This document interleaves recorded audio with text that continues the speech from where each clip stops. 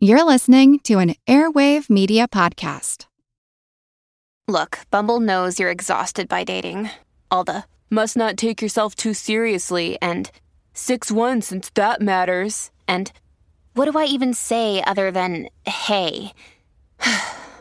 Well, that's why they're introducing an all-new Bumble, with exciting features to make compatibility easier, starting the chat better, and dating safer. They've changed, so you don't have to. Download the new Bumble now. Acast helps you make the most of your podcasting content on your terms. If you're a creator or interested in starting a podcast, Acast offers a range of ways to make money from your craft.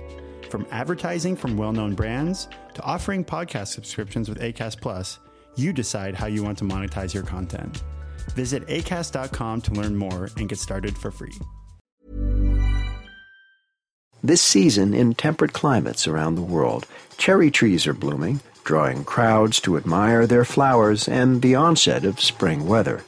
In Japan and in Japanese communities worldwide, the Cherry Blossom Festival is a living tradition celebrated with a mix of customs both old and new.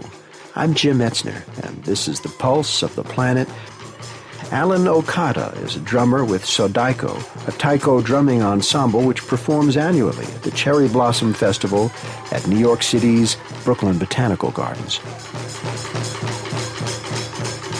The early Japanese immigrants brought taiko with them, and you would use them for the traditional festivals. But those drums largely sat unused throughout the World War II period. And it was actually only relatively recently that people began to use those taiko as musical instruments. There are now people who strongly believe that we need to maintain those cultural ties.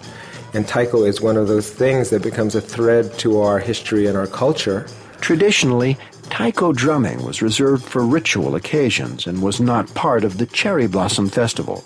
But these days, in the United States, the festival has become a celebration of all forms of Japanese culture. The Cherry Blossom Festival in Japan is usually a more contemplative festival, but the idea is to go out there and be out with the trees and appreciating nature and your friends and having a good time, and not so often having performances. But in Japanese American communities, the Cherry Blossom Festival has tended to be a focal point of community pride. And so not only do people go out and appreciate the cherry blossoms, but they'll schedule parades and they'll have performances in conjunction with that. This archival program is part of our 30th anniversary celebration. If you want to hear more, check out our podcast. I'm Jim Metzner, and this is The Pulse of the Planet.